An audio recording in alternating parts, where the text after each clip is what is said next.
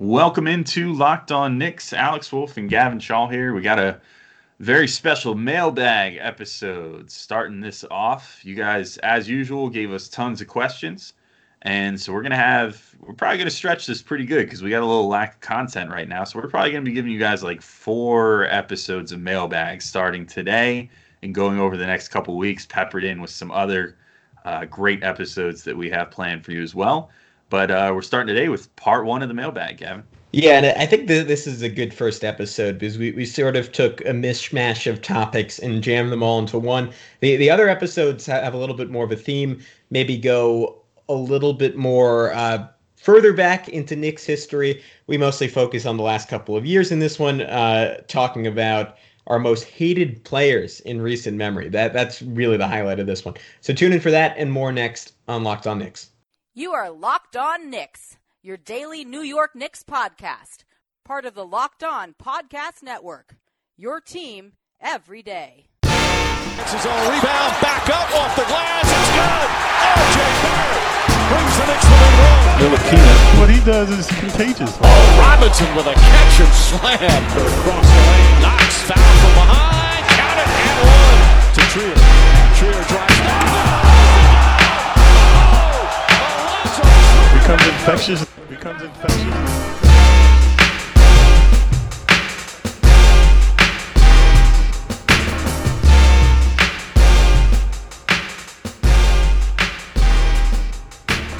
All right, welcome to Locked On Knicks. Alex Wolf, Gavin Shaw, breaking down your mailbag questions. And Gavin, I would give everybody an update on our quarantine status, but I don't think much has changed since we did our episode with Claudio the other day.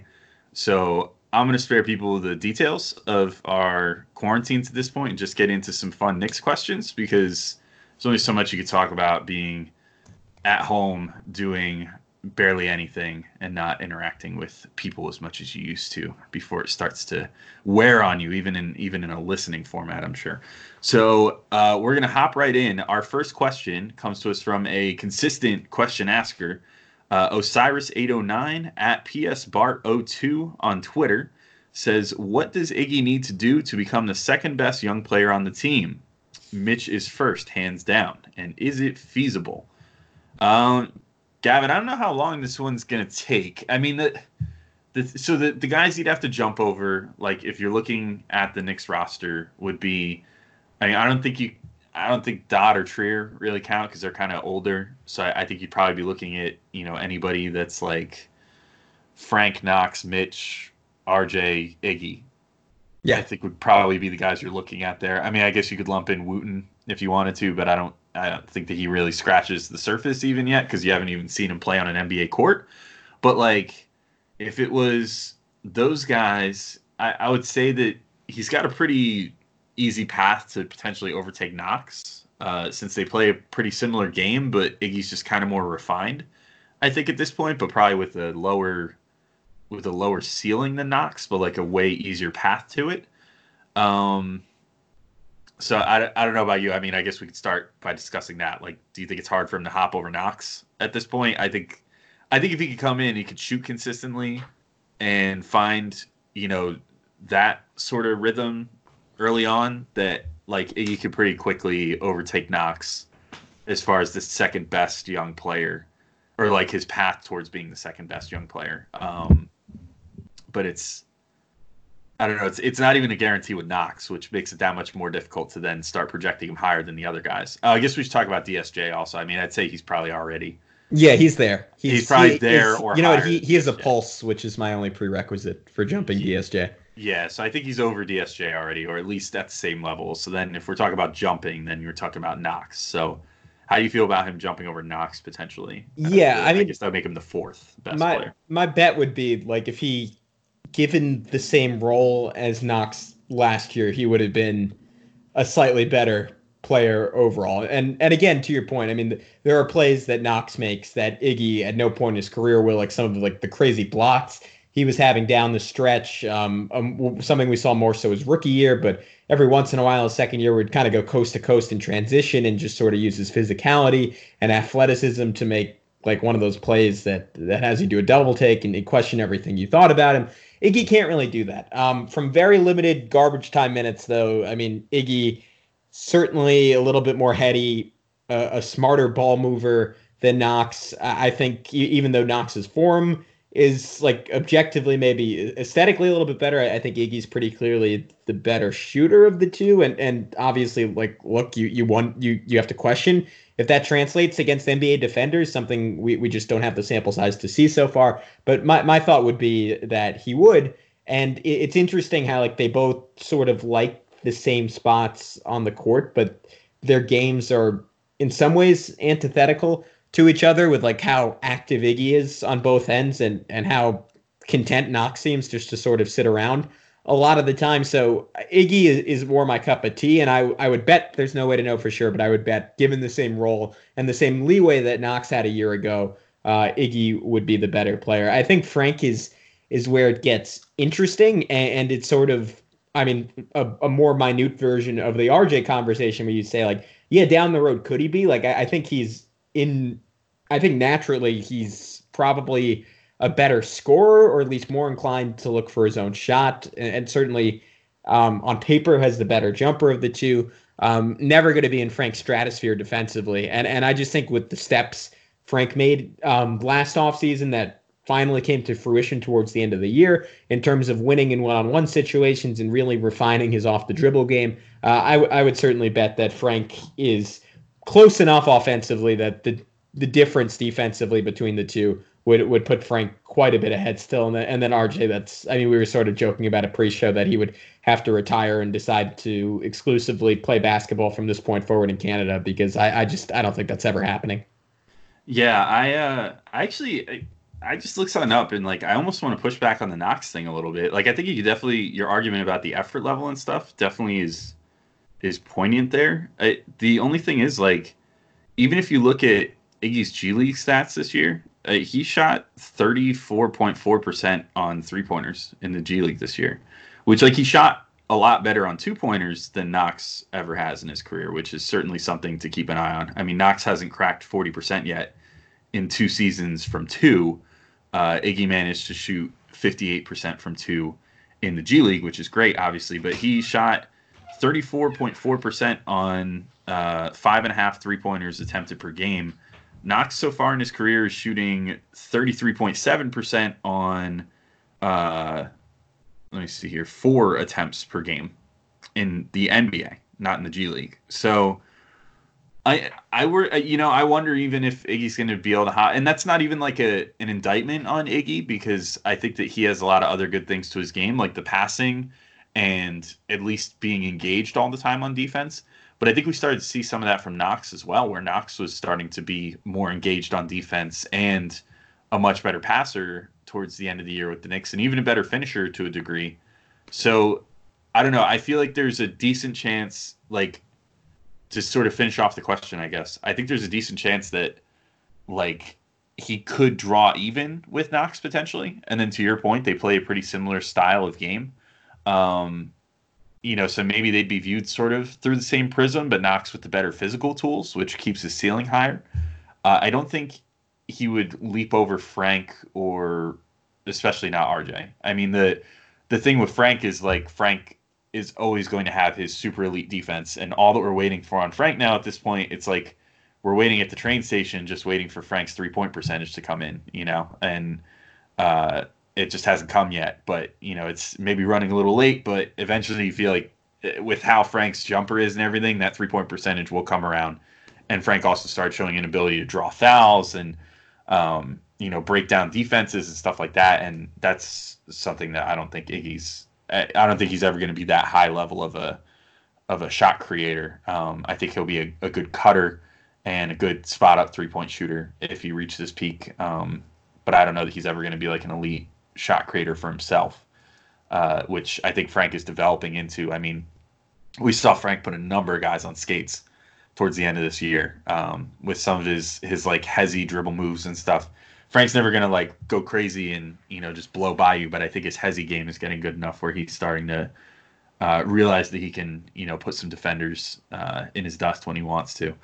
And then RJ, RJ's too good. I mean, Iggy's never going to be. I don't think Iggy's ever going to be the player that RJ is. And it's easy to look at Iggy's stats from the G League and seeing that he averaged 21 points down there, and the rebounding is good and all that stuff. But the fact of the matter is that's the G League. We have to see him on an NBA court. We only got to see him in limited minutes this year, maybe because of nerves or whatever. His stats in the NBA were pretty bad, but it was very small sample size, obviously. But Isaiah Hicks looked really good in the G League. You know what I mean? Like Ivan Rabb on the Westchester Knicks this year looked like a superstar in the G League. It's not exactly it's a development ground, but it's not a proving ground. It's not somewhere where you can brandish G League stats and be like, wow, look how great this player is going to be. Because you even had Trey Burke dropping an easy 30 points per game every night down there a couple years ago too. And Trey Burke's like almost out of the league again. So yeah, it's going to be a hard path for him. I think that he could maybe draw even with Knox, and that's about as far as I'd be willing to take it. I don't think he'll ever come even close to being the second best young player on the team. Yeah, that's reasonable, but I'm almost surprised we got that much conversation out of it. It's worth talking about. I mean, he definitely has. We're talking about a guy that like Iggy. It's not even like a knock on Iggy that I think he's bad or something. We're talking about someone. I know it's just that we know so little that it's such a hypothetical. Yeah, like he was the Big Ten Freshman of the Year. I mean, that's not a small feat. Like the Big Ten's a great basketball conference. He managed to take that award. He's played on the same national teams as RJ Barrett before, for Canada. Like, he's a pretty significant player with his own set of, accolades. But I just think ultimately, like, the other three guys are way more blue chippers than he is, and that sort of limits how high he can go. And then so it's just going to be like, can he reach a perfect version of himself? And then other guys would need to have things go wrong for them, I think, for him to jump them. So it's a lot of variables. One of my biggest concerns in this quarantine is exercise. I finally had gotten my life together. I was doing it consistently for the first time in years, going to the gym, getting swole, looking good, looking better, not good, but on my way.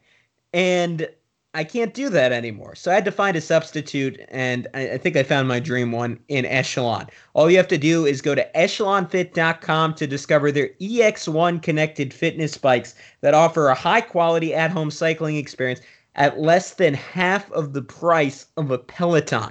Echelon makes beautifully engineered products for everyone, busy moms and dads, first responders, and elite athletes, whatever your activity level. And with daily live and on-demand studio classes right in your home, you'll never have to step foot in a gym, which is good because you can't. You'll love Echelon, but if you aren't 100% satisfied, they'll give you your money back. Join the hundreds of thousands of men and women who are getting fit with Echelon today. Don't pay a ton for Peloton. Buy an Echelon bike today for under $1,000. All you got to do is go to echelonfit.com/LOMBA to learn about their limited time free Apple iPad and complete details of this exclusive offer. Echelon, it's your time. That's ECHELON fit.com/LOMBA. Echelonfit.com/LockedOnNBA. Anyways, our next one comes from Holy Weather. It took me a little while to decipher this handle, but I got it. It's at Up, Out, and Away. And this is a rare logistical question. Holy Weather essentially using us as a TV guide, asking best way to watch old Knicks games from a decade or more ago. Alex, what's your advice to Up, Out, and Away? I'd say hit up. Well, so first off, League Pass is free right now. Granted, their selection of Knicks games is pretty horrendous. In their like classic game section, they have a couple from like the early 90s. They have a couple from the 70s, and then the only one that they have after like 1993 or something is because I looked at this list the other day, is the game that Kevin Love put up, the 30-30 game in 2010-11 or whatever that was. So yeah, that's the most recent one. And the only one outside of like 1993, I think it was. And then all the rest of them are before 1993. But, I mean, that's the best place to find your HD basketball games, like great quality, all that stuff. So check that out first. Then YouTube has tons of games. it's sometimes not the best quality, and sometimes they're chopped up into pieces or whatever, but you do what you can. I mean, you could definitely find some full Knicks games on there, particularly, more significant ones. You could definitely find, like, I haven't really looked recently, but you could absolutely find, like, if you want, like, 99 finals or the 94 finals or something like that. If you look hard enough, you can find it on YouTube. That someone slipped it by the copyright filter. And then my last suggestion would be MSG right now actually showing a number of classic games. I know they've been focusing a lot on, and NBA TV for that matter. I mean, NBA TV the other day showed 90s Knicks like all day. Full games, not even like abridged ones, just full games back to back to back to back. So they'll surely do that again because they know that Knicks fans are the most starved people for content on the planet. That's a good point. And then MSG has been running Knicks in 60s, so they condensed the games down to an hour. They've been running them for 12-13 season, mostly focusing on that. But they on Twitter the other day, I saw them confirm that they are going to be playing some games from like the Sprewell, Houston, Camby era. So that's cool. I can only assume they're going to be playing some good 90s Knicks games. I think the other night, I missed it personally, but I think they also played Game 7 of the 1970 finals. The one where Willis Reed came out of the tunnel and where Clyde dropped like the most underappreciated gem in NBA Finals history. Yeah. So yeah, those are my recommendations. I don't know if you have anything else. No, that was very thorough. That was great. That was maybe more than Holy Weather bargained for. That I'm going to take advantage of some of those because I didn't even realize League Pass had games going back to the 70s. That's pretty cool. Yeah, it's only a handful. It's really not. I looked at the list because I was curious and I was like, oh, I wonder if they have like a lot of 90s games, and they didn't, it was disappointing. That's like the one era that I feel the least educated about, I think, based off when I was born and when I started actually caring about basketball and stuff. But there's a handful, 5, 6, 7 games, something like that, of Knicks ones. They only have maybe like 30 something games up there total. So the fact that Knicks actually got like 5 or 6 of them is pretty impressive, I guess. All right, we're going to take our second break, but first a quick reminder. Today's show is brought to you in part by MyBookie. Sports have come to a screeching halt with basketball benched and pitchers off the mound. But our friends at MyBookie aren't going to let it get you down. Stay sane and stay entertained with access to your favorite games like blackjack, roulette, slots, war, and more. It doesn't matter whether you're out on the front lines or quarantined at home. The fun doesn't have to come to an end with MyBookie. Video poker not your thing, but still need a fix? They've got you covered with a host of live casino dealers online. That's right, they have professional dealers at their tables, live, on-site, 24/7. Your favorite squad sidelined because of the pandemic? Don't even sweat it. MyBookie has partnered with some of the leading esports brands to bring you wagers on virtual action straight from the court in NBA 2K20. Plus, you can always do your part to make your bankroll great again by taking advantage of shifting odds on political bets. You can trust the industry leaders in times like these. They're reliable, upright, and best of all, they pay fast when you win. Visit mybookie.ag and use promo code LOCKEDONNBA for a 150% bonus on your first casino deposit. That's promo code LOCKEDONNBA to receive a 150% cash bonus on your first deposit, and you can claim those extra funds all the way up to $750. Use promo code LOCKEDONNBA to activate the offer. That's promo code LOCKEDONNBA. You spin, you win, you get paid. So our next question comes from Urim Lakaj at Lakaj, a very prolific mailbag contributor. Although so is Osiris. I mean, we got a lot of consistent people that contribute to these. Urim wonders, though, if you were Knicks GM this summer, name me one player you would absolutely get via draft, free agency, or trade. Gavin, I am curious what your thoughts are on that. Yeah, it's a great question, and one that, I mean, last offseason would have been a really compelling debate if we'd been going back and forth and trying to say, all right, do you want Zion? Do you want KD? Do you want Kyrie as sort of a middle ground? Obviously, in retrospect, that would have been a strong no, but at the time, 3 pretty compelling options. Even someone like Ja Morant, you could have maybe made a case for. And this summer, it's a little bit like I was really trying to like rack my head because free agency, there isn't the one guy who stands out, obviously Anthony Davis, but I don't think he's realistic enough to put in here. Brandon Ingram's also in that category where he would be sort of a clear number one choice, but I just don't see any scenario where New Orleans lets him leave. Then you kind of cut over to the draft, and there's just not one player that I'm really in love with, which is sort of, I mean, maybe more than anything else is a process of me just not having taken the time and watching enough film. I did, the next time we do an all draft episode, Alex, I spent like 20 minutes yesterday watching LaMelo Ball clips and people breaking them down. And I feel like I still don't have a great feel for him because there are elements of his game that just make him look like a basketball genius with how well he passes. And I mean, there's a credible argument that at some point in his NBA career, he's going to be the single best passer in the league. And then you look at the shot and it's still just like beyond broken and like horrible shot selection, indifferent on defense at points. So it's kind of hard for me to like say like he's the one guy I think would revolutionize the Knicks because I just don't know how they could take another non-shooter. So I kind of went for broke and said, all right, like let's just like go back over rosters and like who's one guy who might be available who I'd want. And it's someone I harped on, I think in maybe 2 mailbags back when his name was thrown out there, certainly around the trade deadline. And that's Lauri Markkanen of the Bulls. I'm a big believer in him. I think he's a highly undervalued asset, someone who in the right situation can be a really high level shooter and more as a scorer, like is a pretty credible athlete and a guy who can attack the basket, hit the mid range and hit from distance.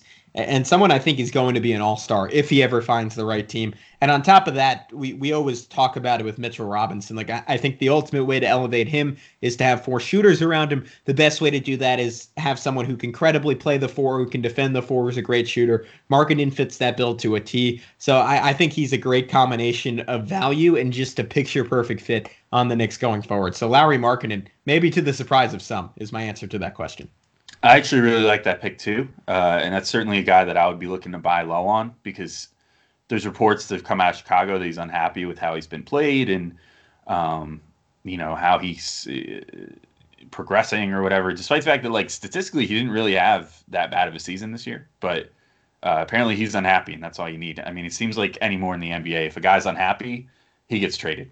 Period. There's not really much of a thing about it. I think I went on the Posting and Toasting show last week or earlier this week, I should say, and talked about this because we did sort of some mock trades and a Markkanen one came up, a number of other ones. I had one that I thought was a little outrageous sounding, but to me makes perfect sense and I would go after it. I think my one guy that I would try. And it's funny actually. I got pushback once or twice on Twitter about this that I sort of was writing this off for a while.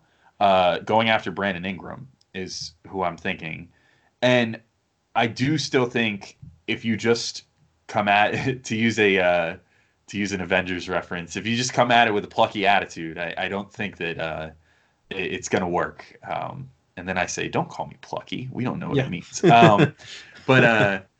But I think if you just come at it being like, oh, we'll throw a max offer sheet at him, that'll definitely work. It's going to fail. You're going to need to do more than that if you want to get him. I'm becoming like I'm talking myself more and more into him being completely worth it, though.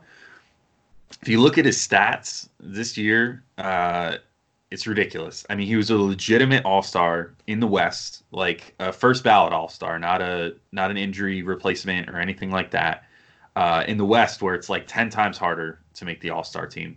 He averaged 24 points on 47% from the field, 39% from 3, and shot 86% from the line. Career highs all across the board, first year in New Orleans. He also averaged 6 rebounds and 4 assists, a steal, and better part of a block. I mean, he's great. There's no other way to put it. I mean, he's fully evolved into a full-on star. The only thing with New Orleans is that you run into what's his fit going to be like with Zion going forward? Do you want to have like a bona fide like Ingram? Legitimately, I think is going to be a bona fide like number 1 star at this point. I think he's developing into that. I mean, all those numbers I just mentioned, he just did at age 22. and again made a legit all-star team, which is a really great accomplishment for someone that young in the toughest conference in the NBA. So to get him, you're going to have to be more creative than just offering offering him a max, because no matter what, even with fit concerns or anything, the Pelicans are going to match a max deal for him. I feel so certain of that at this point, because worst comes to worst, they let him play one more year and then trade him next summer, and you have like a real superstar with 3 years left on his rookie maximum deal, which is really a pretty decent deal. And that's, easy money. They could trade it for whatever they want. So that, I think, is off the table. You'd have to get a little more creative and spend a little more, but I'm talking myself into that being worth it, because this year's free agent class isn't great. But we do want to see the Knicks show improvement next year, so then there's even a chance that they can get free agents next offseason when they will still presumably have cap room. So my thought as far as Ingram is concerned is I would be okay with trading this year's first-round pick for him. The only time it would maybe give me a little bit of pause is if it lands like top 3. But if you land in the range that the Knicks will probably land, which is somewhere from 4 to 8 in the draft, I would gladly say New Orleans, David Griffin, who clearly last year appears draft happy. He wants as many draft assets as possible to keep building around Zion and whatever, and keeping his cap kind of fluid. Seems to be the strategy. He didn't sign anybody to really long-term deals last year, kind of similar to the Knicks. I would say trade this year's pick, and if you have to, maybe even throw in like Knox or something, because Knox would kind of become redundant considering Ingram is like a refined finished product version of what Knox could ever hope to become. You take back Brandon Ingram then in a sign and trade. There would have to be a lot of moving pieces to the deal, obviously, that reaches borderline tampering levels, but you'd have to basically talk to the Pelicans, have them talk to Ingram and confirm that he wants to come to New York and that he would sign a sign and trade offer to come to New York. And then work that deal out with New Orleans to make the draft pick for them on draft night. And, that player is theirs essentially. And then once free agency starts, they agree with Ingram to sign the, offer to come to the Knicks, sign and trade him to the Knicks. And then I always forget exactly how this works. I think if the Knicks didn't sign whoever the draft pick was to a contract right away, they could trade his rights immediately once free agency started.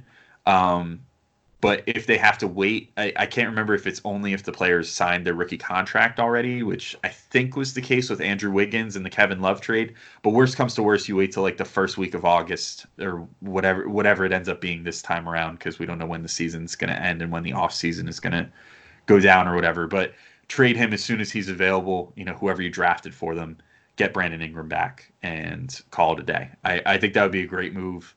I think he's the only, other than Anthony Davis, who's not going to go anywhere, he's the only bona fide star that's going to hit free agency this year.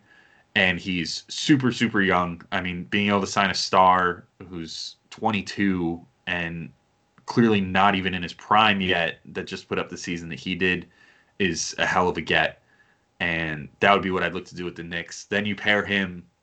Ingram is already a pretty decent defensive player. Pair him with RJ, with Frank, with Mitch, and you got a hell of a young core to work with going forward. And the Knicks then, I think, jump into the conversation with teams like the Pelicans as far as having one of the best young cores in the entire league. So, yeah, very long-winded. Sorry, I went on for a little bit there. But I've been thinking a lot about this one lately, so I had to get that one, off the head, Gavin. I'm curious what you think about that, though. Yeah, the potential of potentially giving up this year's first-round pick if you could get someone like that.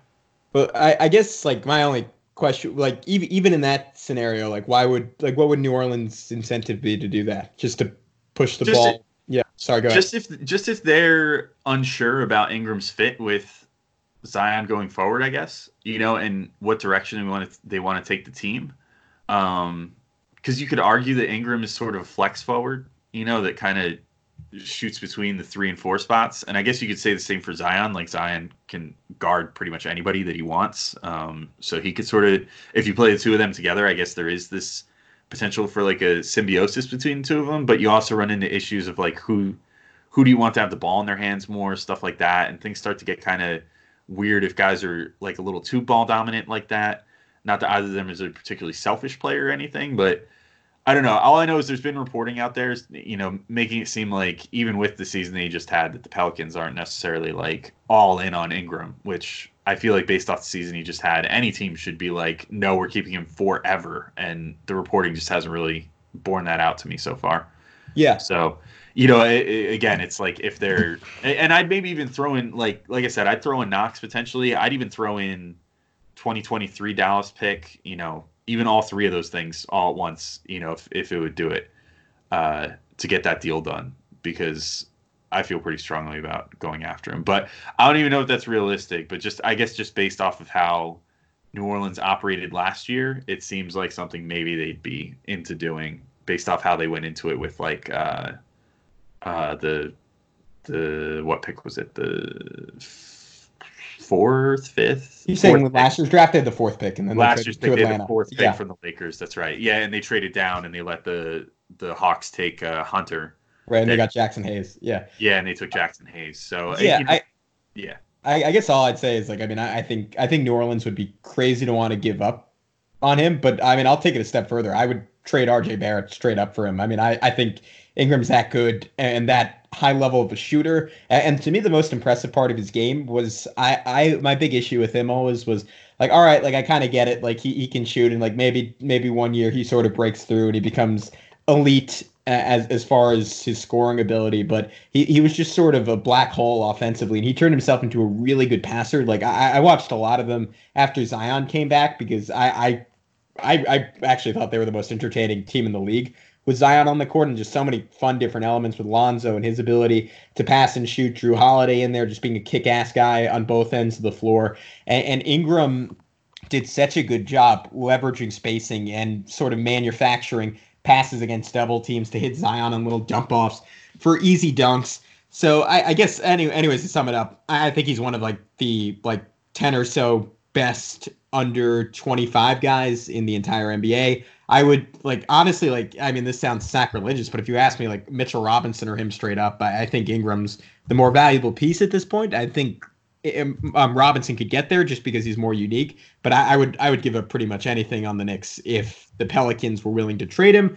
My instinct would be that they sign him to a max and move on, but he's incredibly valuable, and he's such a building block. And the whole thing for me is like, if you have a young guy who doesn't have character issues, who's this level of a player and is a great shooter, like I think you can fit that in anywhere. And for the Pelicans to move on from him, it would be sort of like that classic mistake where teams sort of overthink things and do something preemptive that doesn't make a lot of sense, kind of like what happened with Oklahoma City with James Harden. So I would bet that he's back there. If he wasn't going to be I was the Knicks, I would move heaven and earth to try to get him. Yeah, I'm in the same boat. I guess as far as more realistic targets, I'd probably say Markkanen, like you said. Because I still, even in this, dream scenario where the Knicks could potentially talk to Pelicans into doing it for the Knicks lotto pick this year, I still don't know that it's a given. But like if the Knicks could somehow pull that off, that'd be amazing. Because then it's not even like you trade completely out of the draft. It's not like every other year in Knicks history ever where it's like, oh, we only have one shot in the whole draft. Like, better get it right. This time they actually have three different picks. And the later picks could arguably be even more valuable this time around, since it's kind of a weak draft. And that's where you usually find the gems, is the weaker drafts are usually deeper overall, but just not as super high end talent. So I guess we shall see as far as that goes. I think we could pretty safely move on to our final question, though, right? Yeah. And this one I'm pretty excited about. So our final question comes from Schwinny at Schwinny on Twitter. That's from Posting and Toasting, naturally, co-host of the Posting and Toasting show. He says, rank your most hated 5 individual player seasons since the 2012-13 season. I'm really excited about this one. Yeah, how about we just you want to start from 5 and trade off? Yeah, are we doing from least hated to most hated? Yeah. All right, deal. All right, I'll start with my first one then, and then we can go down the line. So my number 5 was J.R. Smith's 2013 to 14 season, which was the shoe untying season, and of course it came after the season when he won the Sixth Man of the Year award, which made it that much more frustrating. And looking at some of his numbers, like you could arguably even say that he had as good or better of the season, like from a shooting perspective and stuff like that. Like he shot 39% from three, which is still to this day pretty close to his career high. I mean, he shot 40% a couple years and a little higher on the 39% totem pole a couple other years, like in Denver and Cleveland, but pretty damn near, one of his best shooting seasons that he ever had. And just in general, his play on the court was not horrendous. He had to start more games, which kind of sucked, instead of just coming off the bench, which he had done that 12-13 season. But the thing that was annoying about it was that he just was not taking things seriously in the 13-14 season, which was really disappointing as someone like between the 11-12 and 12-13 seasons, I had really fallen for JR, man. Like I was all in on the J.R. Smith train. I'm like, he's finally like really figured it out with the Knicks. Like, I think he's fantastic. Like he came in from China in the 11-12 season, had a real impact on the Knicks, and then they re-signed him that off season, and I was like, this is awesome. Like they're going to be great. And then he proceeded to win the Sixth Man of the Year. Then that 13-14 season, just like I said, it wasn't as good. Like there was just something missing, and then on top of it, he was doing the shoe untying stuff. If I'm not mistaken, it was also the same season as the "You Trying to Get the Pipe" saga, which made for a hilarious moment, but stuff of legend. Yeah, but that was for anyone that doesn't remember or it wasn't whatever when that happened. He was.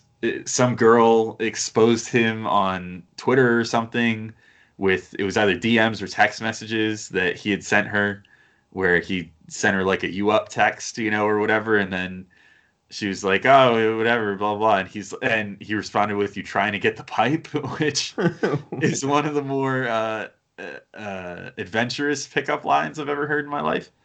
But yeah, so just that season, like, it's not even one of the most frustrating seasons to watch ever, like from the way that he played, but just his approach and the way that he sort of threw away what had been a really good thing the year prior was really annoying to me. And I never quite got over it, if it's not completely obvious. So that comes in as my number 5, I think.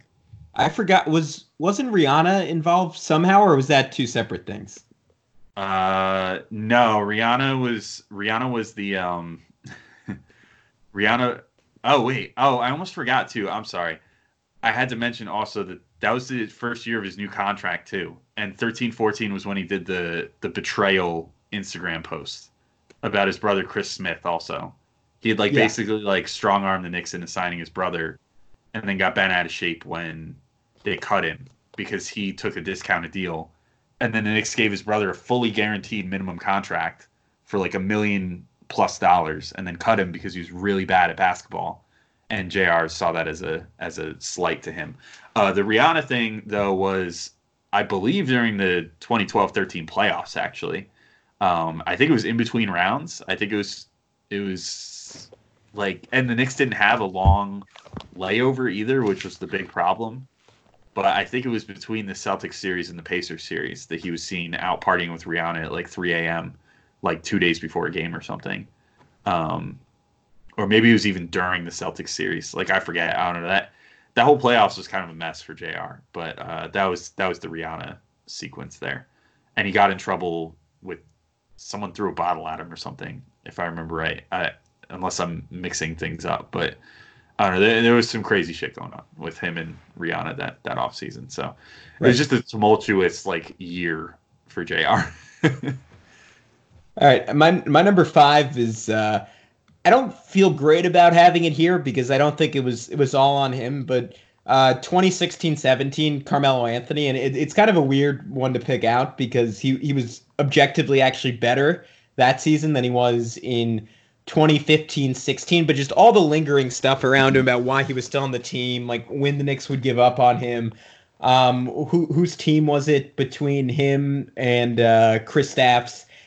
And it was just like, I don't know. I got to a point like where I really started disliking him, which sucked because obviously he was like objectively like the best Knick of our lifetime. But like I couldn't even watch games anymore because it was just like the same thing. Like every time him backing someone down, taking a BS fadeaway, it probably wouldn't go in. He took 19 shots per game in 34 minutes. Wasn't really passing the ball much at that point. Went down from the previous year of 4 assists to 3 assists per game.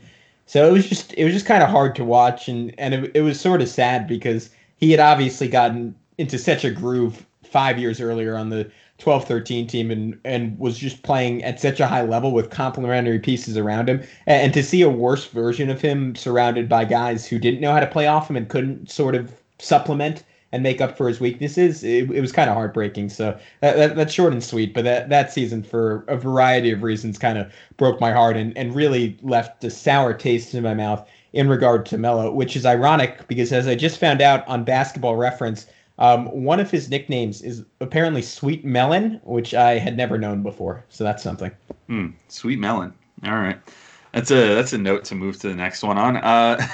My number 4 is Joakim Noah's first season with the Knicks. Not to say that any of the other ones were any better or worse, but the 16-17 season, the first one, actually, I don't know. I'm kind of on the fence now. Now I almost want the next season after that, but either one of them, take your pick. Whatever. It doesn't really matter. Like, the first season was really bad because it made you realize that he sucked and was not going to be good for the Knicks. And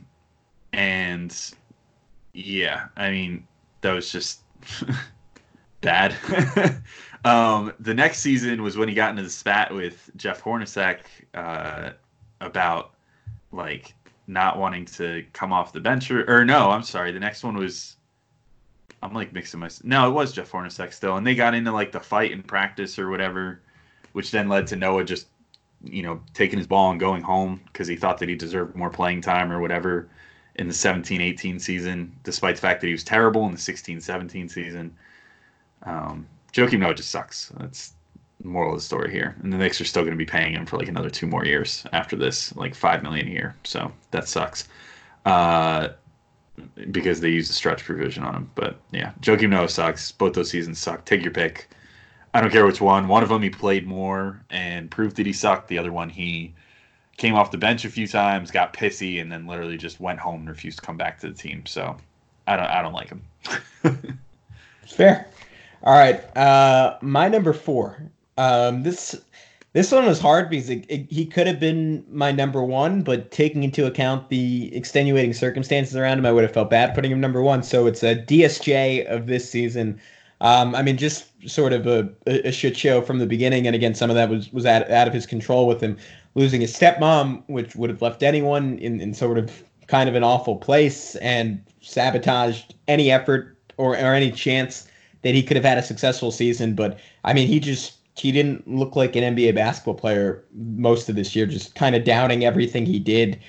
Totally discombobulated at points on the court. It seemed like, I mean, and again, given the trauma that he dealt with, maybe made sense, but that his mind was somewhere else and not someone necessarily with the talent to cover that up, if that was indeed the case. So it was just, it was someone I was kind of against the Knicks getting from day one. Most of my thoughts on that were proved out last season, and then this year, just a horrible regression. I hope he has a career. I think he's talented. I think he's a good guy. I hope things change. But last year's version of Dennis Smith Jr. was one of the worst things I've ever seen on the Knicks. Yeah, that's an unfortunate one. But yes, definitely true. Moving right along, my next one is, my number 3 is Derrick Rose's 2016-17 season with the Knicks. It was a shit show. Just kind of like Noah, those two birds of a feather. Rose on top of, I mean, people will always look back on that season, I think, being like, oh, it wasn't that bad. No, it was bad. He scored 18 points a game, but he shot 47% from the floor. He shot a whopping 22% from three and was afraid of even taking that shot the whole season. He averaged less than 1 attempt per game. And I mean, he was never a great three-point shooter through most of his career up until last year in Minnesota. He managed to shoot 37% from three out of nowhere. But the rest of his career, he's a bad three-point shooter. But it was particularly bad with the Knicks. He he was getting to the free throw line 4 times per game, which is not that bad. But I was surprised to see that he averaged 4.4 assists. It felt like he averaged 0.0 assists for most of that year. He did not have any interest in passing the ball, not even to Carmelo, really, which, was kind of the guy that you need to pass the ball to. But also at the time, we had invested quite a bit into a certain tall, lanky white guy on the team in his second season. And we, didn't get to see too much of him that year because Rose was like playing keep away with the ball from him, which sucked. It was just and on top of it, Rose couldn't defend a paper bag. At the, from the 3-point line all the way to the hoop, he was just awful. He basically just let guys walk by him all year. So, yeah, in general, that season sucked. He also pulled the stunt where he just left to go home or whatever. Yeah. And that was not great. And, literally, like, just didn't show up for work one day and gave turned off his phone and didn't give the team any indication of where he was going or what he was doing. And I don't think ever really dealt with any proper repercussions from that. I forget. Did they suspend him for a game or anything for that? I don't remember. I remember like the team PR was just trying to like explain it away. And I mean, I'm sure again, there was something that warranted him leaving, but it was just weird all around. And I mean, one of those classic things that only seem to happen to the Knicks. Yeah, he said it was a family emergency or something that he went home. I think the actual thing was he went home and got married or something like that, if I remember right. That's weird. Like married his like girlfriend or something, or I forget. But at any rate, yeah, that season sucked. Just in general, that season sucked, but especially Rose and Noah made.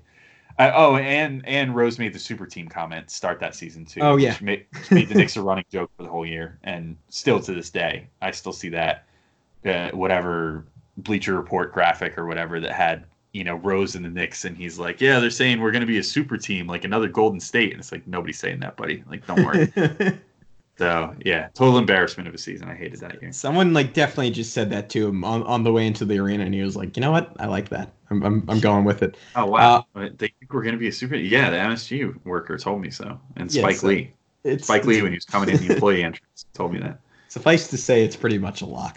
All right, this is a good one too for us because the next two guys, my 3 and your number 2, appropriate usage of number 2, are on the same team and formed an occasional pick and roll duo. I got the guard end of that in Emmanuel Mudiay, a guy who I sort of felt bad kind of became a punching bag on this podcast, and I think it sort of became a bit between us at a certain point. Again, I think a good kid who works hard and has some talent. But it was more so what he represented to me than anything else. And it was kind of like the conscious, like anti-intellectualism like David Fizdale coached with. And like to me, like how that translates into basketball is like the insistence on playing the guy who scores more versus the guy who's the better player, which was Frank Ntilikina a year ago. Obviously, there were extenuating circumstances. Frank was even more of a lost cause a season ago than he was this season offensively. So there was certainly a case to be made that there wasn't like an insane decision, but it just seemed pretty obvious both statistically and from the eye test that the Knicks were a better team when Frank, or for that matter, Kadeem Allen, who I think was subjectively better than both of them that season when those guys were on the court, versus Mudiay and Fizdale just because he had made it his pet project, and Mudiay put up good counting stats, insisted on playing Mudiay big chunks of the year when it was pretty obvious to everyone he wasn't going to be back next season. So that sucked, and I think he was just a microcosm for the utter failure of the Fizdale era. So Mudiay represents a lot of bad to me, and that's why he is number 3 on my list. Well, that bleeds, as you said, right into my number 2, which is Enes Kanter. And I tell you what, I'm even more tempted to put him in the number one spot, if we're being honest, when I think back. But I think when you're talking about what different guys represent, I think my number one guys takes the cake a little more. But my Cantor season that I pick is last season, the 18-19 season, where he started the year saying that he wanted to make the All-Star team. The Knicks like sort of weirdly started off like, I don't even want to call it hot, but they start off lukewarm to start the year, you know, where they were like in every game and they won a few right at the beginning of the year, which gave some sort of like delusions of grandeur, while Tim Hardaway was like playing his ass off, like scoring like 30 points a game for the first however many weeks of the season or whatever, or the first week, I guess I should say, of the season. And then, you know, predictably the Knicks fell off and the focus started to shift to, okay, we got to play the young players now. We got to play Mitchell Robinson. We got to play this guy, that guy, whatever. So Cantor, we don't want to play you as much. Like, and if anything, we might even bench you for a little bit. And Cantor took that as his opportunity to start training for his pro wrestling career, cutting promos after like every single game, like insisting on doing press availability to be like, I don't know why I'm not playing. Like, I feel like I can help the team win. All I want to do is help the team win. I'm a young guy too. Like, I'm only 26 years old. Like, I don't know why they're talking about me like I'm like 35. Like, all this other crap. Like, and then all the stunts he started pulling once he was on the bench, like instigating the Garden crowd, because the Garden would start going, "We want Cantor," and he'd be sitting on the bench, like raising his arms up and like doing that. Which, imagine if like Frank Ntilikina did that this year when the crowd would chant, "We want Frank" in certain situations. Frank would have gotten destroyed by social media or whatever. But like, so, and granted, Cantor also got destroyed by, in my opinion, the smart segments of social media about that stuff. But so then he started doing that, and then he had like all the theatrics of when he first got into the game. At one point, he ran to midcourt and kissed the logo before he like subbed himself in. And it's just a whole bunch of crap, dude. He was annoying. He was super corny off the court too. I do appreciate that he's very active in social causes for his home country of Turkey and trying to like change things there, because they're currently under a bad regime of a dictator. And, Cantor's wanted for death, basically there, or life in prison or whatever. Yeah. Cool. Glad that he's supporting that effort. His personality is grating and annoying, though, and his idea of funny stuff is annoying, and his general presence on the Knicks was annoying, and his style of play was annoying, because all he was concerned with was his counting stats, and it was clearly evident in how he played the game. And, he sucked. I was glad to see that he was gone. That's my final thing there. So I almost just talked myself into him being number one, but it's close. So I think when my number one comes out, it'll be pretty obvious why. All right, I'm going a slightly different direction. Tim Hardaway Jr. in a 2017-18. It was not a great year, I would say, and just sort of representative of. I mean, the biggest thing about it was I couldn't get over how insane his contract was, and the report at the time that the Knicks had offered him, like, what was it, like $25 million more than the Hawks were willing to retain him. And it was this guy that the Knicks had and traded away and then decided that they wanted back. And it's sort of in the same mold as Moutier, just like the classic Knicks mistake where they equate points with ability or overall, I guess, ability to help a team win. And it's never worked. And in this season in particular, it was frustrating because he had such a drop-off in terms of efficiency from where he was at on Atlanta the year before. On the Hawks, he had shot 45% overall, 36% from three-point range, and then he goes to the Knicks, drops down to 42%, and 32% having to take on a bigger load, and it felt like a waste of a contract, and just the Knicks, again, for the 18th year in a row at that point, making the same mistake over and over again. Of course, now he's on Dallas, and he's pretty good again, so, I mean, what do I know? Maybe he just shouldn't be a Knick, but that season got to me for a number of reasons. Alex, who's your number one? My number one, I feel like it's pretty predictable. I don't think anyone is gonna be surprised at this, but my number one is Andrea Bargnani in the 2013 to 14 season. I say that season and not the 14-15 because, like, for one, he was actually statistically better in 14-15, but for two, like 14-15, that was the year that they tanked, and it was just kind of he was good for comedy at that point, along with like Alexi Shved and Ricky Lito and all these other lovable losers on the team. Lou Amundsen, Quincy Acey, like you just had this like mishmash of nobodies on that Knicks team, and so Bargnani was sort of like their leader of that team in a way. But 13-14, the Knicks were coming off the 12-13 season. They decided for whatever reason that they had to give up picks for Bargnani, who, I mean, he had averaged about 20 points a game for 2 seasons, prior to when the Knicks got him. But then the season before the Knicks got him, he had a really poor season, only averaging 13 points, and he was injury riddled. And he'd sort of been injury riddled for the prior 2 seasons. It just was not the right time to trade for Andrea Bargnani, as if there was ever a right time to trade for him. But they gave up, draft capital for him, everything else, and that factors into why this season sucked so bad. And on top of it, they also traded Steve Novak, who was a fan favorite at the time.